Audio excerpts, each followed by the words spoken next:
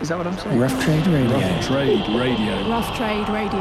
Rough Trade What is it? Radio. Rough Trade Radio. Rough Trade Radio. Rough Trade Radio. Rough Trade Radio. Rough Trade Radio. Rough Trade Radio. How's that?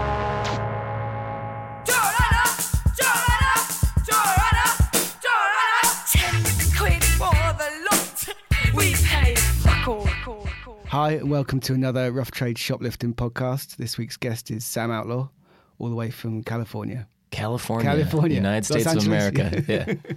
You're still there, yeah?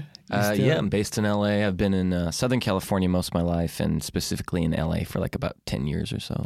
Yeah, okay, nice. And you're over here onto a new album coming out. New album is called Tender Heart, and I'm out here, doing promo stuff for that, and then we've got just one show. But it's been cool, man. It's been fun. Is it a full band show? Yeah, full band. Nice. I've got my harmony singer Molly out here, which you got to meet her. And actually another one of my SoCal friends, this girl named Lydia Luce, who plays the fiddle. She's going to be in the band as well. So okay, it was just she just happened to be out here doing other stuff and was like, "Hey, I'll stick around for an extra day if I could play your show." And I was like, "Yeah, let's do it." Amazing. Okay, so it's going to be. So the new album is It's a slightly different record to the last one. Yeah. You did this one yourself, because the last album was with Ry Cooder. Yeah, slightly big name. So, and you're like, no, not interested this time. Right. It taught you everything you need to know, yeah? Yeah, well, I mean, it definitely wasn't like I had like this super confident swagger, like I think part of the idea was I got to see what it was like to make a record with like an American legend and in a real nice studio in North Hollywood. And I think part of me was like, I don't know anybody that's really going to want to follow up a Ry Cooder produced record. Yeah. So why don't I just do it? And then if it utterly fails, we can just not release it and just say, okay, now let's go find another producer. Or if we feel good about it, then we'll put it out there. And if people like it, great. And if not, then I only have myself to blame. It's good. It's good though. Thanks, you did a good job. Thanks. You did a really good job. Thanks. It's a bit more of a gentle record than the last one. It feels like you made it sort of in the early hours of the. Was it made in a different way to the first one? It was made in a different way in that, the first record we were in a proper studio. A couple of the musicians weren't necessarily like my regular musicians, where this was like I pretty much just grabbed my regular pickers, like kind of my road band.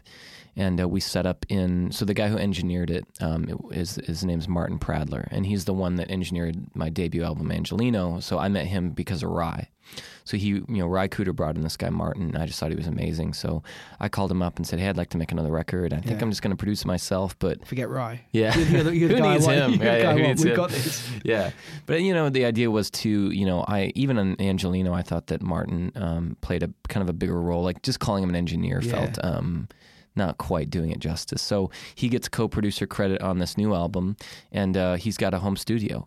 So we literally just set up in like his living room at this house in the San Fernando Valley, and we, cranked out, all the basic tracking in like 2.5 days.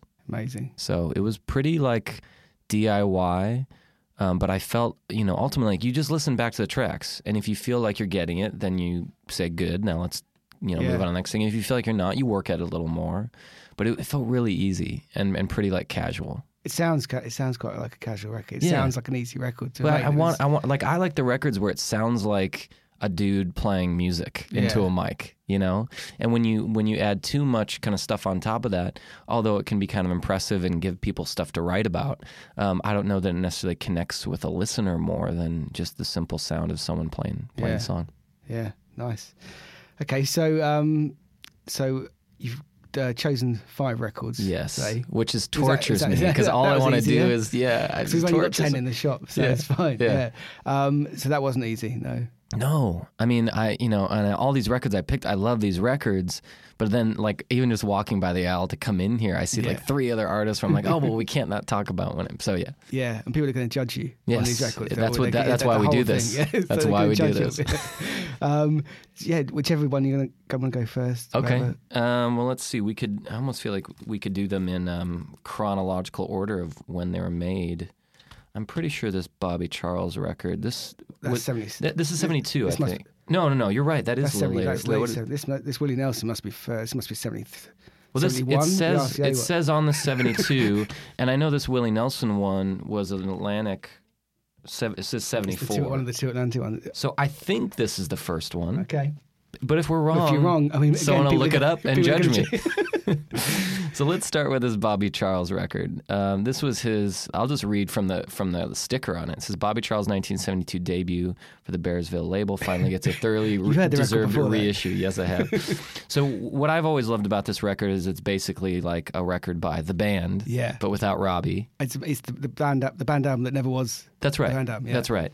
And I think I first heard one of the songs on this because that dude Vetiver covered one of these songs. Okay. So the song that I want to play is the one that he covered because I just think the Bobby Charles version of it, I actually like the Vetiver version a lot, his cover, but this Bobby Charles track to me, like the feeling of this song, it's like when you're 24 and life is just so easy and you get stoned on like a Sunday and take a walk around like Long Beach, California, and everything's okay, you know, and go home and like have sex with your girlfriend or something. So like there's I'm looking forward to that. Yes, my girlfriend or whoever.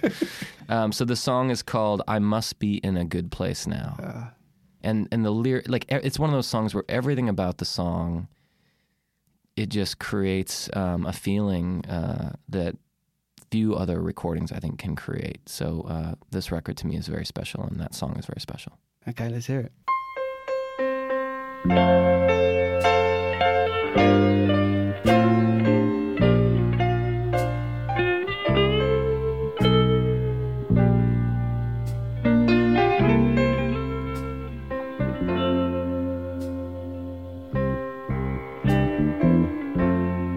Wild apple trees blooming all around.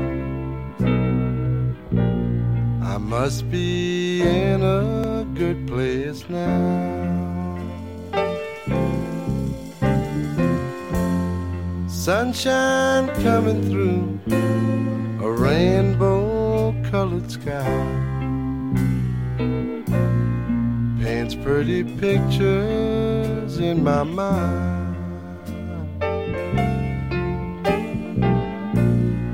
Oh, what a good day to go fishing.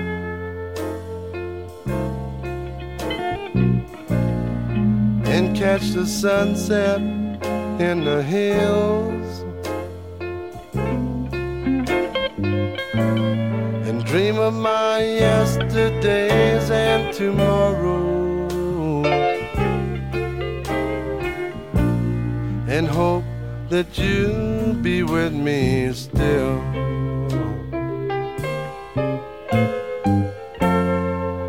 Saw a butterfly and named it after you. Your name has such a pleasant sound.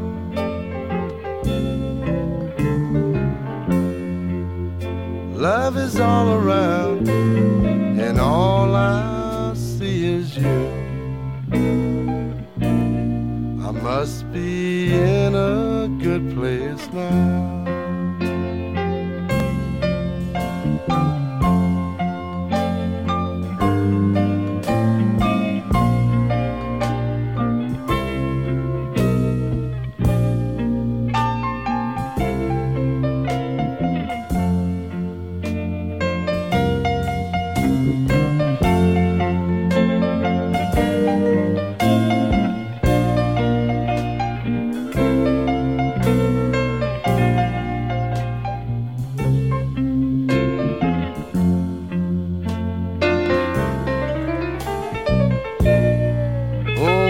Good day to go fishing.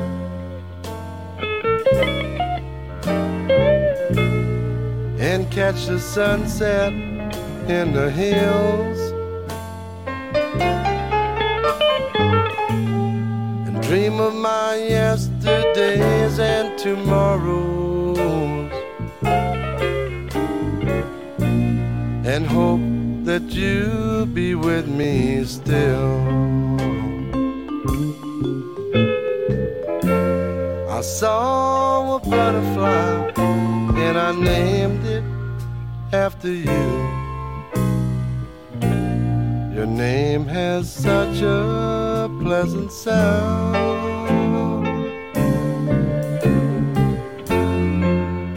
Love is all around, and all I see is you. I must be in a good place now.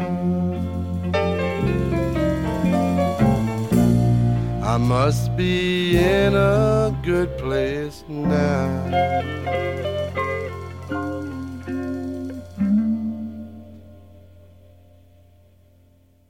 So that was Bobby Charles, and I Must Be in a Good Place Now, chosen by Sam Outlaw, who's here, still with us today. In the flesh. Yeah, and it's a podcast, so no one sort of joins us halfway through. But we're just going through 5 choices you've made in the shop. Was there anything you couldn't find? Is there anything we should be stocking? I was looking around for some Sam Cooke, and you must have some somewhere, right? Yeah, we should. I looked and I didn't see it, or I think maybe there was just a compilation, and I think because of this, you want to get your cred points for knowing a record, so I just couldn't pick a compilation. I think I also looked around for a specific Emmylou Harris record, which I didn't see. Okay. You guys did have one of her newer records, which was a great record she did with Rodney Crowell. Oh, yeah, I was looking for either maybe Elite Hotel or A Piece of the Sky or something like that. Great records, yeah. But I mean, that's still country music, and I got some country in here. Not much, but... Okay, what's next then? Yeah, so the next one as we go through the years, this one was released in 1974, at least according to the copyright on the back of this LP, this vinyl record. So I picked one of my favorite records by Willie Nelson, and this album is called Phases and Stages, and it's part of, I think, kind of like a trio of records he put out on Atlantic, which was like Shotgun Willie. Yeah, it's the first, isn't it? I don't think that's the second. I don't think Phases. No, Shotgun Willie. Phases and Stages. There a third one. Phases and Stages, I think, is the third one. But why am I blanking on the middle one? See, this is why I hate doing this shit, because someone's judging me right now. Like, oh, dude, it's obviously. I didn't know there was a middle. I thought you only did 2 on Atlantic. Yeah, maybe it'll come to me as I stop stressing it. We can edit all this out. We could take all this out. No, leave it in. Like, I want people to hear me squirm. Just how little you know. Yeah, that's hack. So anyway, this record to me is so special because I feel like it's like an art project record that is also has hit tunes on it. Like it has some really catchy. It's got bangers on there. Yeah, some like full blown like kind of cracking singles, but it's weird. Like it has this. So for folks who haven't heard this record, he has this song called Phases and Stages, and it's phases and stages, and he basically takes this little melody and this refrain, if you will, and he keeps popping it into the record as he goes. So it keeps popping up in different songs, even the same melody but with different words. And so I believe this record was a bit of a divorce record. Yeah, it's a classic divorce record. Yeah, so he's going through, kind of like in the ends and sifting through the ashes of a failed marriage. And so it's really sad, but it's very thoughtful. Yeah. And it also has I feel like one of his more popular tunes, which is the first track on side 2 is called Bloody Mary Morning, which folks think was written about L.A., and some folks think is maybe written about somewhere in Texas.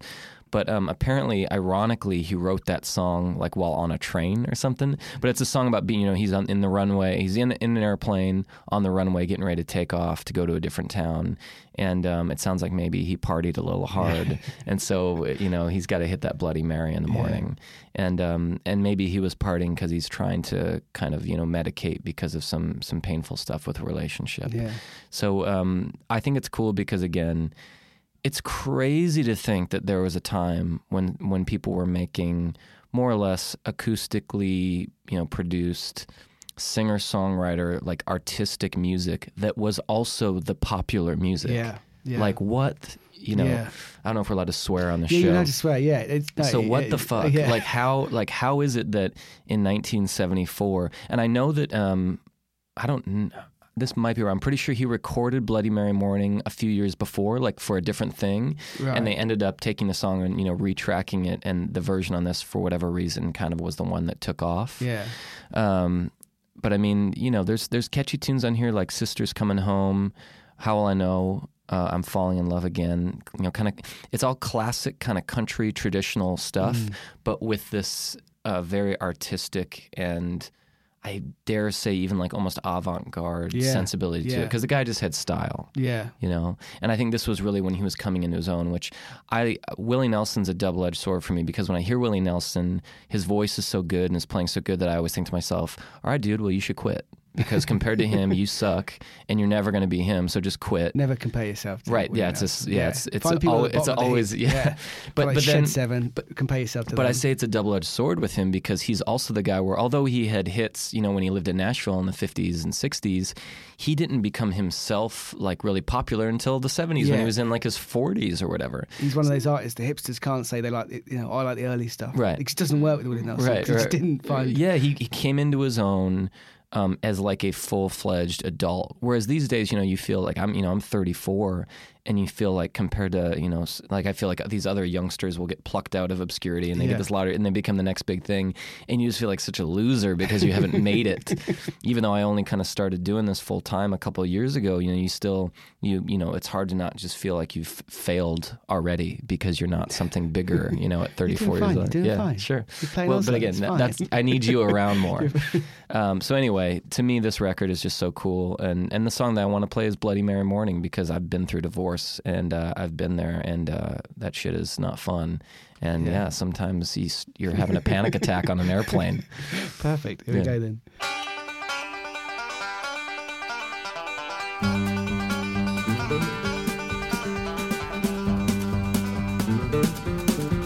Well, it's a Bloody Mary morning, baby left me without warning sometime in the night. So I'm flying down to Houston with forgetting her the nature of my flight. As we taxi toward the runway with the smog and haze reminding me of how I feel.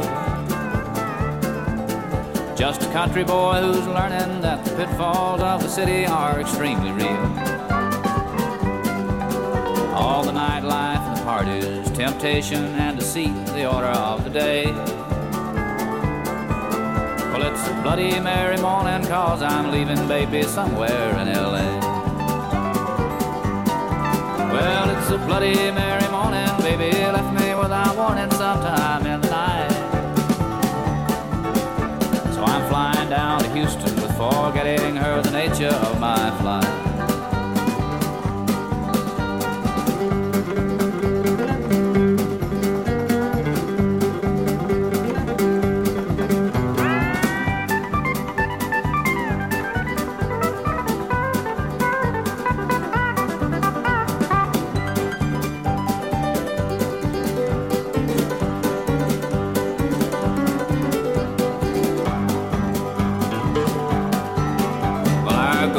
Is airborne and Flight 50 cuts a path across the morning sky. And a voice comes through the speaker reassuring us Flight 50 is the way to fly. And a hostess takes our order, coffee, tea or something stronger to start off the day. Well, it's a Bloody Mary morning, 'cause I'm leaving baby somewhere in L.A. Well, it's a Bloody Mary morning, baby left me without warning sometime in the night. So I'm flying down to Houston with forgetting her the nature of my flight. Yeah, I'm flying down to Houston with forgetting her the nature of my flight.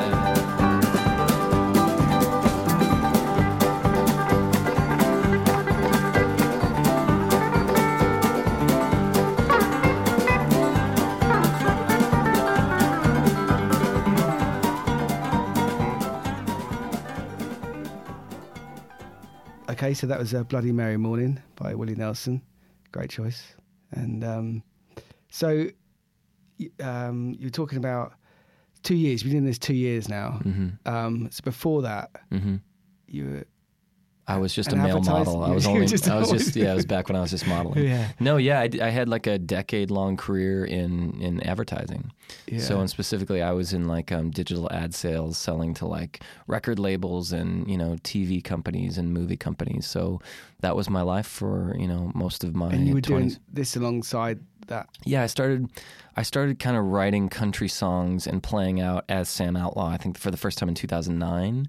But it wasn't until, again, like 5 years after that I kind of like, you know, got up the gumption to step out and say, this is what I really want to do. Yeah. And some of that was because I just don't think it was very good, and I was still learning how to write and how to sing and all that. And I knew that it wasn't good enough to like make it or whatever. Yeah. But then some of it was just good old fashioned fear and insecurity. And then a lot of it was like looking at my friends who, you know, a lot of them were musicians and in like fairly popular bands in LA. And I kind of would like look around and they were all like kind of poor and like living in shitty apartments. Yeah. And I was just kind of like, you know, I think I'm good. Like I'm going to keep making money.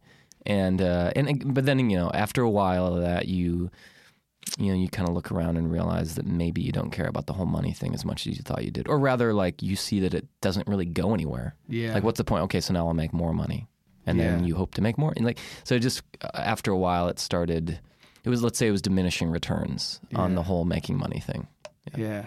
So what was the turning point? You had some good songs suddenly? Yeah, so I mean, one of the main ones was, I guess when I turned 30, I kind of threw myself like the show-offy birthday party, you know, like rented out like a nice hip bar in Silver Lake and, you know, had drinks for everybody and live music and blah, blah, blah. And I remember I woke up the next day and I kind of just felt like, I don't know, pretty dissatisfied.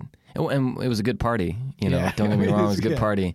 But I think I realized, like, I was kind of looking down the pipe, like, okay, so what do I think my 35th birthday party is going to look like? Just a bigger bar with more, you know?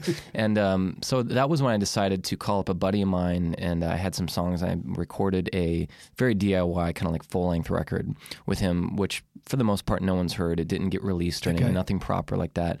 Did any songs of that make the first? So yeah, some of those songs we retracked for Angelina, my Dave. In fact, some of those songs we even are putting on Tenderheart, you know, the new album. Right.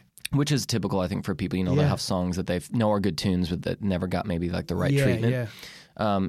But, you know, a couple years after that, so I released that in like early 2013. But again, I was just still playing out in little clubs in Long Beach and LA and Southern California. And it wasn't until I finally went to Nashville. And I think I went and got to play the show called Music City Roots in 2014. And that was when all of a sudden people were like, oh, dude.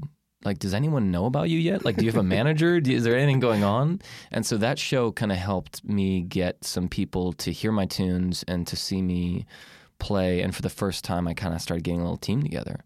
And then shortly after that, I was, next thing I know, making a record with Ry Cooder because I'd met his son the year before and hired his son, Joaquin, to play drums back when I thought I was just going to produce the album myself.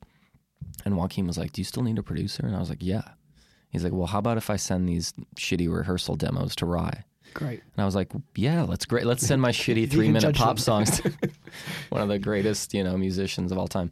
Anyway, so insanely, Ry wanted to make the record with me. And the rest, as they say, is history. That kind of started the whole path. So now your 35th birthday coming up in July. Yeah, that's looking good. I mean, you're in a better place for your 35th. I mean, look, we don't have much dough. You know, there's no fancy cars in the driveway.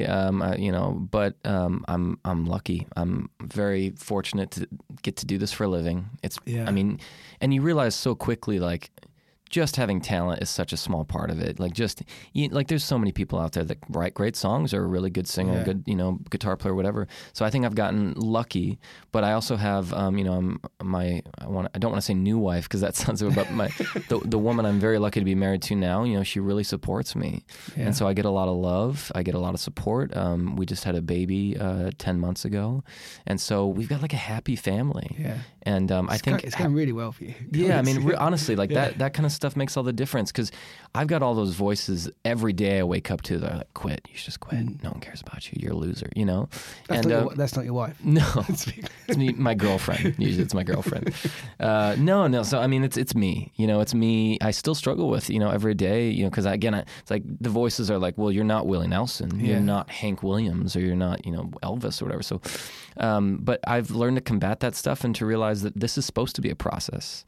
Like, nobody starts at the top of their game. Yeah. And even, again, like talking about, you know, self-producing my new album, I kind of just said to myself, if this turns out pretty darn close to what you were hoping it would, then that's good, dude. Yeah.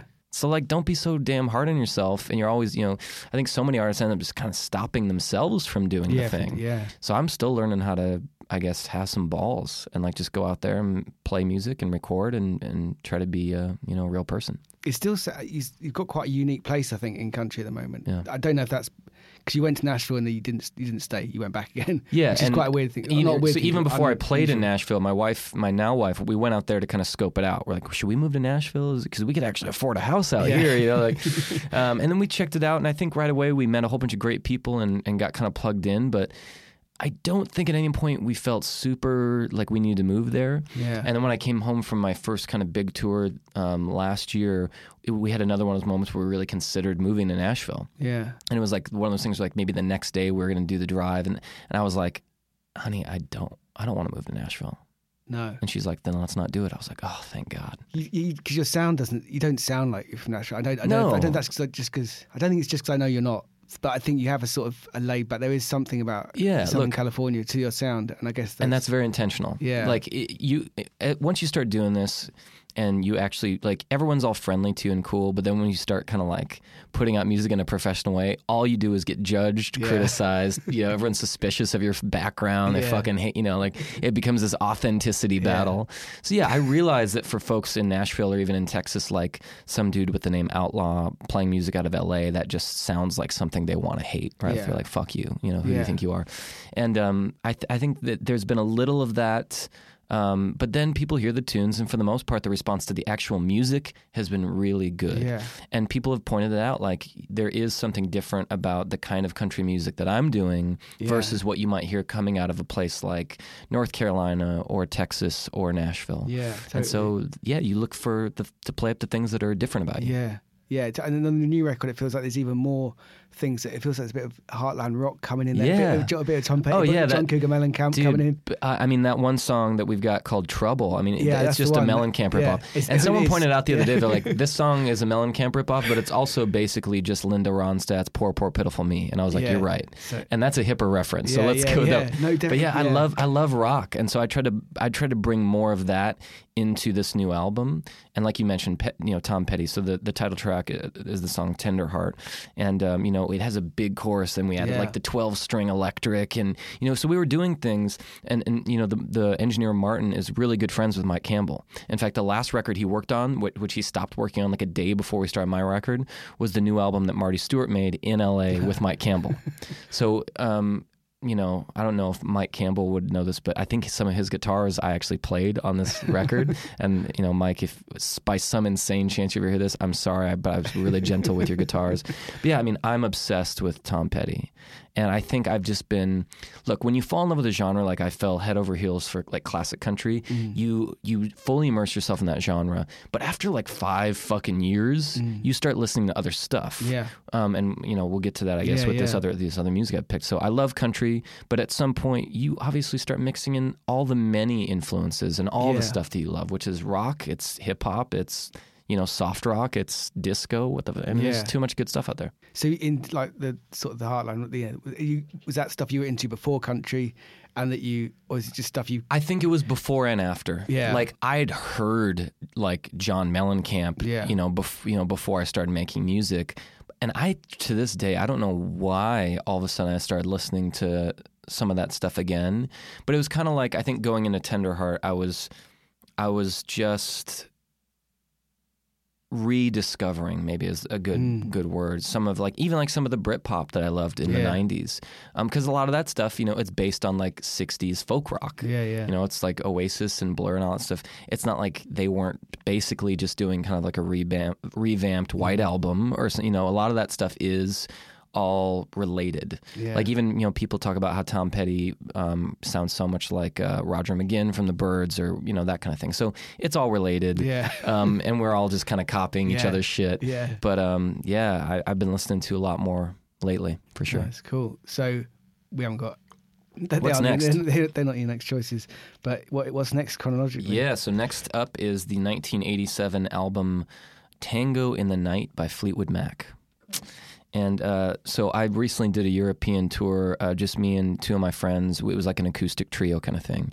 And this Nashville singer-songwriter named Molly Pardon we both discovered like at the same time that we were in love with the song Everywhere, which is the third track on the record, and you know, is one of the big hits. Starts with this kind of sparkly noise, and then doom doom doom doom, and so we're like, oh, the full band version of the song is so cool, but we really want to cover it. How shitty will it sound if we try to do like a sweet and sensitive singer-songwriter version of the song?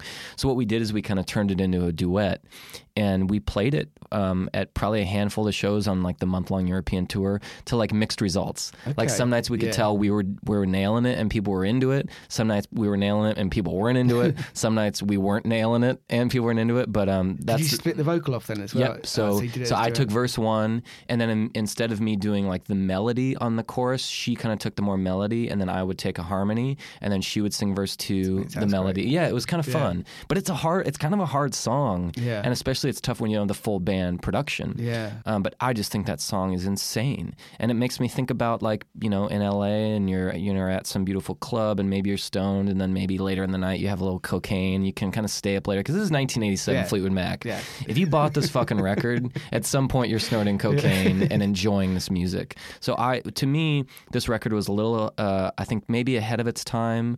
Also maybe just a definer of that time. So one of the greatest bands of all time, making a record that, you know, maybe people don't consider like their best album because people are so obsessed with rumors and that shit. Yeah. But I mean, like Everywhere, that's just an insane song. And this album also has the song Little Lies on it, which is just a jam. And I'm obsessed with Christine McVie's voice. I just think it's really something special. And I believe she's the one leading Everywhere. So that's the tune I want to play. Okay, brilliant. Here it is.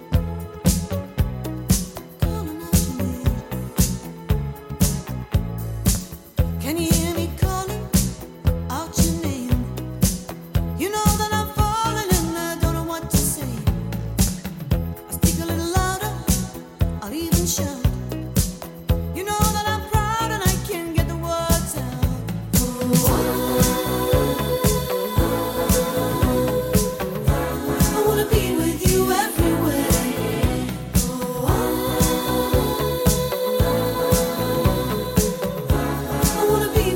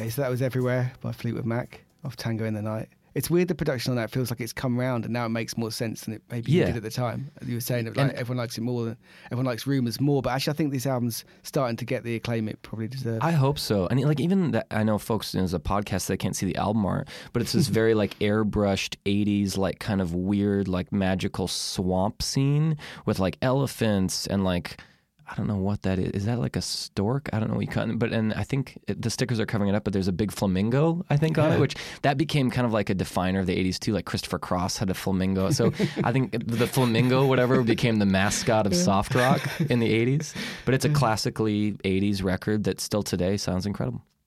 Brilliant. Okay. Next.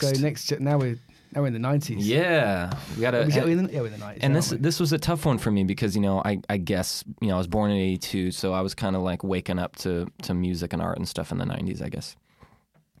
So I guess I was what you could consider like a '90s baby, and that was when I was kind of coming of age. So I picked, and it's hard to pick a favorite Radiohead record, but I picked the one that still to this day probably resonates the most with me.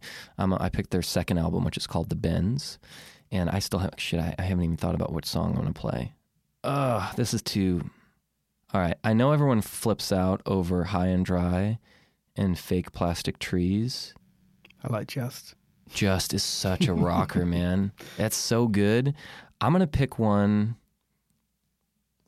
I think Black Star. Blame it on you.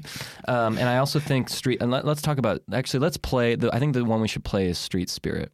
So I remember my family was on some kind of like road trip, family vacation, and I went into the Sam Goody or whatever it was when we were on some stop, and I bought this album because I remember when this CD was out, it had like a sticker on it that said like Rolling Stone gave it 5 stars. And I remember thinking, oh wow, well if Rolling Stone gave it, it must be good, right?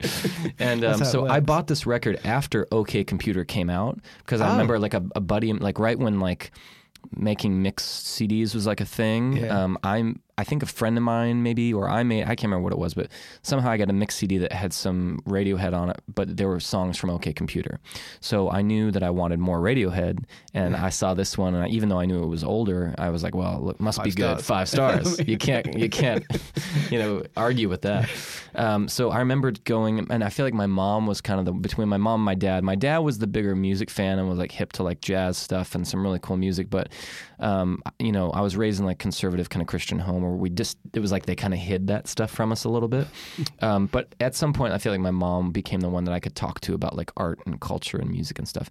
And so I remember going into the kitchen like with my boombox and how old are you? About 12 now? No. So that's the thing is that I bought this record after it came out. So I was probably like maybe 15. Okay. Yeah. So I just to set the scene, Yeah. That's a good point. So this album came out in, well, it says 94, so maybe 95. I think it was 94. I thought Creep, or I thought like that first record. That would have been I thought that was 94. Anyway, 94, 95. But the point is, it was probably 98 or 99 when I got this record. Maybe 97. No, it was probably 97. Yeah, I think I was 15. Okay. So anyway, it had been out for a little bit, like OK Computer just came out. But I remember I played my mom the last track, which is track 12, and it's called Street Spirit. And I just remember thinking the sound in it was so kind of spooky and very sad. And I don't know, it just to this day, every time I hear that song, I always have that memory of showing my mom Radiohead in my kitchen. Weird. I always think music from that time, and up until you're sort of 16, always it can stay with you in a way that as you get older, you don't associate with time and place. Oh, of course. I mean, we become, it's like I've got, and then like my infant son now, and I watch him wake up, and it's like the whole world is fascinating. And he just touch things and look at, and like we obviously we lose kind of that sense of wonder over the years. So the kinds of, the stuff that you're getting into when you're 13, 14, 15, 16, that's the stuff that sticks. I mean, like when I hear these songs, I'm, teleported back to that time. And, again, not to sound cheesy or whatever, but like that stuff is very meaningful. And I think it sticks to your heart in a big way. So let's play that last track, Street Spirit.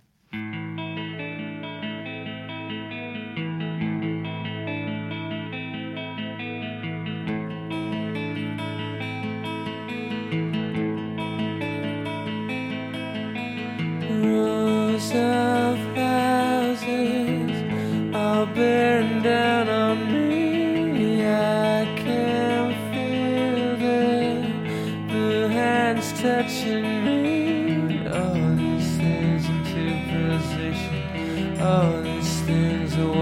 they swallow whole.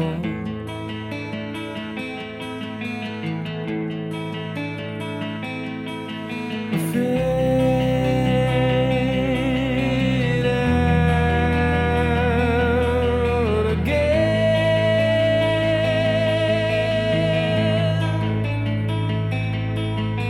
Fade out. This machine will not communicate these thoughts and the strain I am under. We watch out for a circle before we all go under.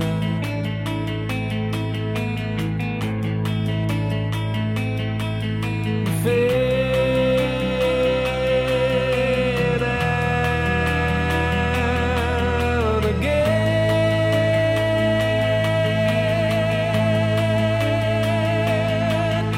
Fade out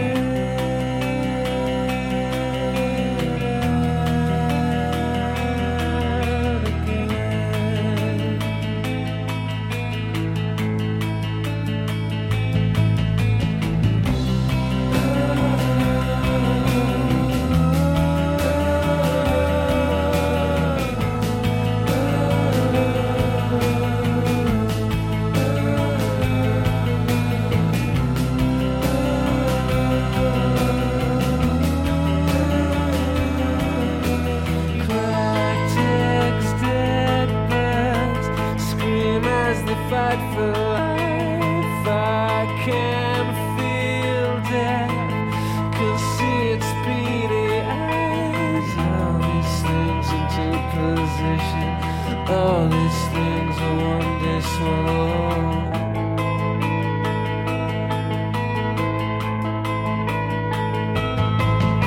Fade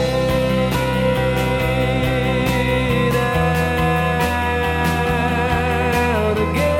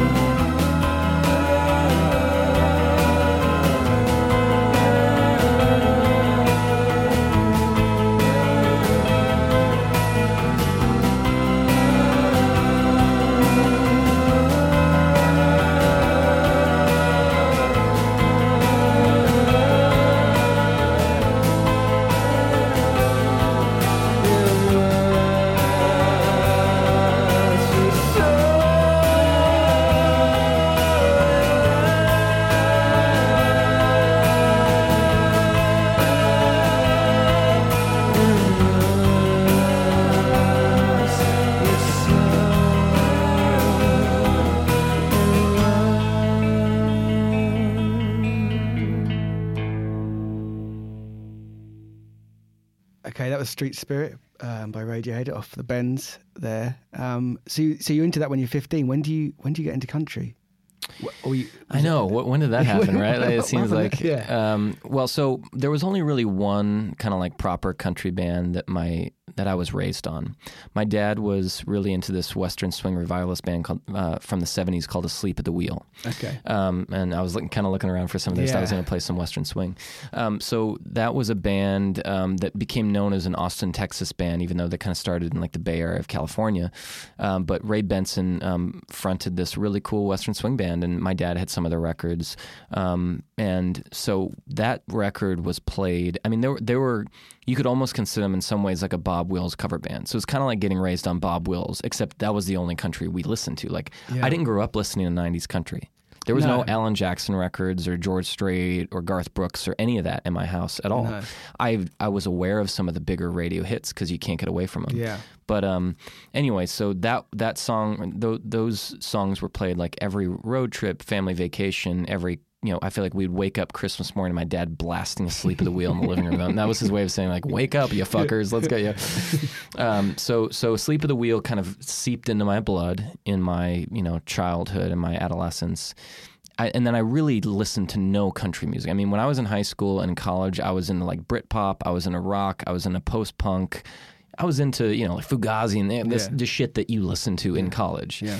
And then when I got out of college, my first job out of college was working at a small record label in Southern California.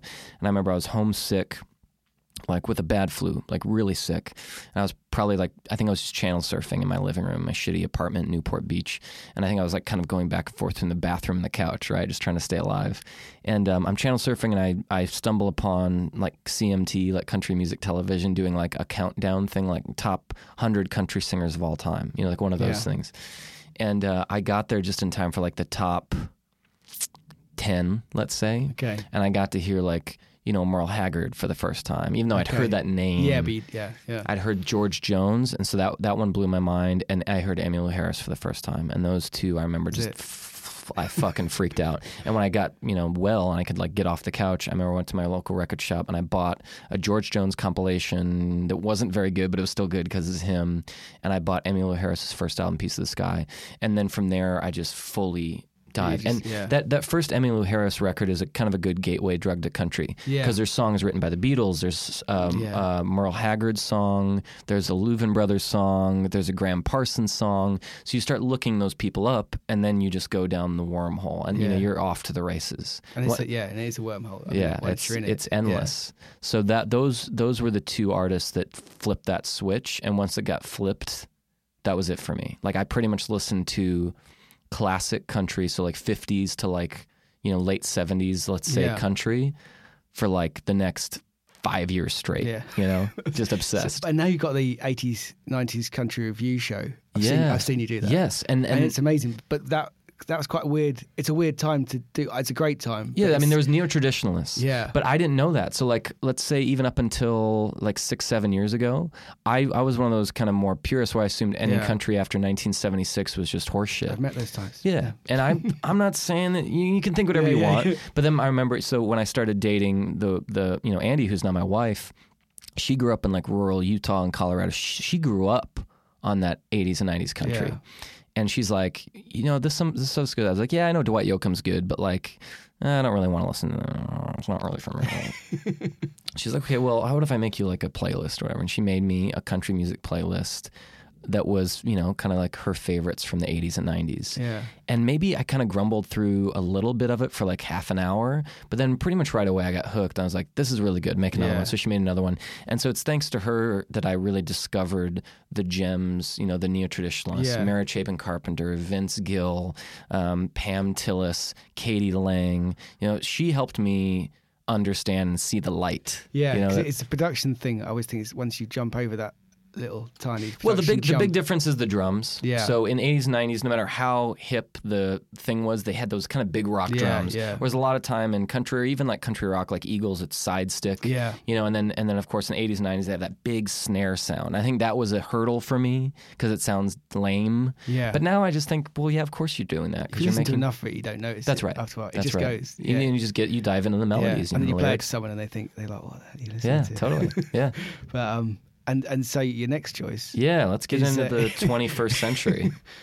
So it's not country at all. No, it's not country, but it's someone I look up to so much. My buddy Danny, one of my main guitar player dudes, Danny Garcia, got me hooked on this guy.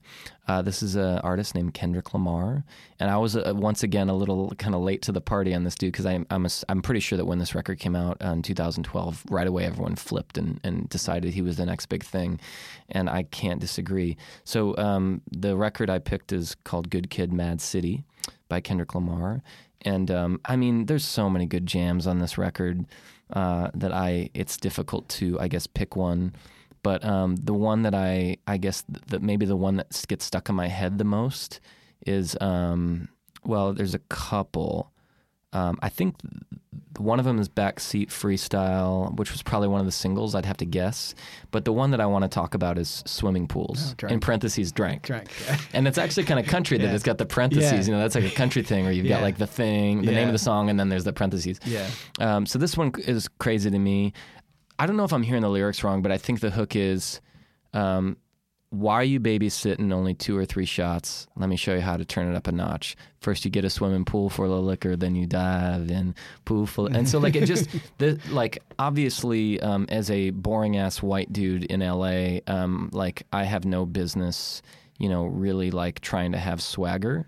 But when I listen to this record, I just hear somebody who's so confident in what they're doing, and who, now I've read up on him a little bit more. I know that he's really intentional about putting his team together. And when he makes music, it's not just a solo effort. He collaborates with really talented people. And I think that's what's so important in making music. It's not just being talented yourself, but being wise enough and smart enough to bring together people who help bring out the best in what you're trying to accomplish. So to me, Kendrick Lamar, he's just, he's the guy. He's just the guy. And I think, this song, it's a song about drinking, which is kind of a country thing. Kind of yeah. But oh my God, those lyrics. Yeah. And the guy just, he knows what he's doing. So I'm obsessed with this song, and every time I hear it, I do want to drink. Yeah. Oh, that's it. Maybe not a whole swimming pool's worth, but I want to drink. Yeah. Amazing. Well, we'll end on that choice there. Cool. But thanks so much for coming in. Thanks, Josh. Now we'll play Swimming Pools. Anything else we need to talk about? Album's out. Yeah, man. It's called Tender Heart. Tender Heart, It's yeah. amazing. Get the first one if you haven't got the first one. Yeah, I call it SoCal country, so I think it's for people who maybe dig country, but also not. Yeah. And there's a lot of them. Yeah. Okay, so this is it then. This is, thanks so much for coming in, Sam pleasure. Outlaw. And this is Swimming Pools, in Drank. parentheses, Drank. Drank.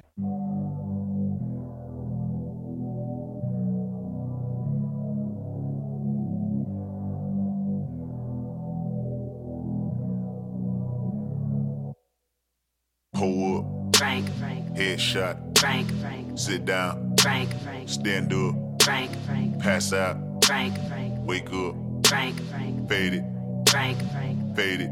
Nah, I done grew around some people living their life in bottles. Granddaddy had the golden flask, backstroke every day in Chicago. Some people like the way it feels. Some people want to kill their sorrow. Some people want to fit in with the popular. That was my problem. I was in a dark room, loud tunes, looking to make a vow soon that I'ma get fucked up, filling up my cup. I see the crowd mood changing by the minute, and the record on repeat. Took a sip, then another sip. Then somebody said to me, nigga, why you babysitting? Only 2 or 3 shots. I'ma show you how to turn it up a notch. First you get a swimming pool full of liquor, then you dive in it. Pool full of liquor, then you dive in it. I wave a few bottles, then I watch them all fly. All the girls wanna play, they watch. I got a swimming pool full of liquor and they dive in it. Pool full of liquor, I'ma dive in it. Hold up. Drank. Headshot. Drank. Sit down. Drank. Stand up. Drank. Pass out. Drank. Wake up. Drank. Fade it. Drank. Fade it. Drank. Okay, now open your mind up and listen to me, Kendrick. I'm in your conscience. If you do not hear me, then you will be history, Kendrick. I know that you're nauseous right now, and I'm hoping to lead you to victory, Kendrick. If I take another one down, I'ma drown in some poison, abusing my limit. I think that I'm feeling the vibe. I see the love in her eyes. I see the feeling of freedom is granted as soon as the damage of vodka arrives. This how you capitalize. This is parental advice. And apparently, I'm over influenced by what you are doing. I thought I was doing the most, and someone said to me, nigga, why you babysitting? Only 2 or 3 shots. I'ma show you how to turn it up a notch. First you get a swimming pool full of liquor, then you dive in it. Pool full of liquor, then you dive in it. I wave a few bottles, then I watch them all fly. All the girls wanna play, they watch. I got a swimming pool full of liquor and they dive in it. Pool full of liquor, I'ma dive in it. Hold up. Drank. Headshot. Drank. Sit down. Drank. Stand up. Drank. Pass out. Drank. Wake up. Drank. Fade it. Drank. Fade it. Drank. I ride, you ride, bang. 1 chopper, 100 shots, bang. Hop out, do you, bang. 2 chopper, 200 shots, bang. I ride, you ride, bang. 1 chopper, 100 shots,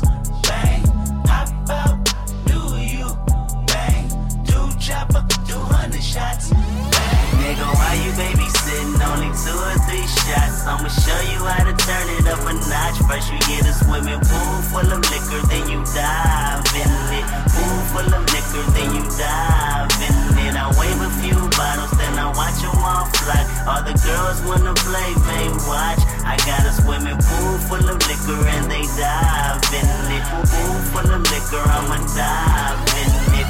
Hold up. Drinking, Headshot. drinking, Sit down. drinking, Stand up. drinking, Pass out. drinking, Wake up. drinking, Fade it. drinking, Fade it. drinking.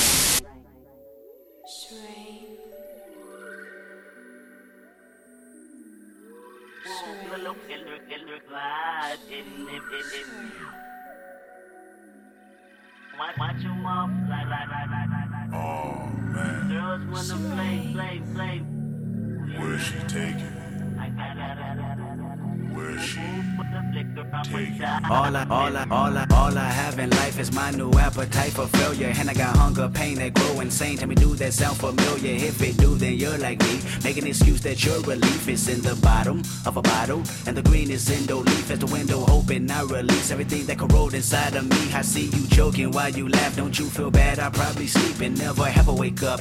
Never ever wake up. Never ever wake up. In God I trust. But just when I thought I had enough, they stopped to hum me out over a bitch. Get out, you good, lad? But we can drop it back off. That nigga straight, man. That nigga ain't tripping. We gonna do the same old shit. I'm gonna pop a few shots. They gonna run opposite way. Fall right in the lap. And he gonna tear their ass up. Simple as that.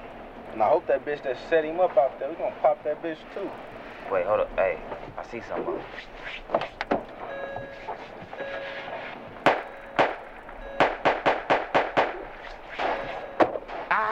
Got them niggas. K-Dot, you good? You good? Yeah, blood, I'm good. Dad, you good? Hey, say something. Hey, these bitch niggas killed my brother. Rough Trade Radio.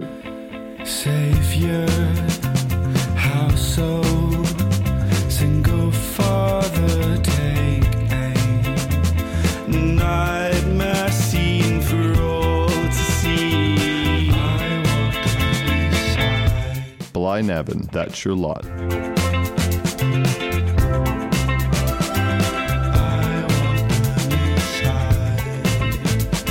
Available in store and online at roughtrade.com.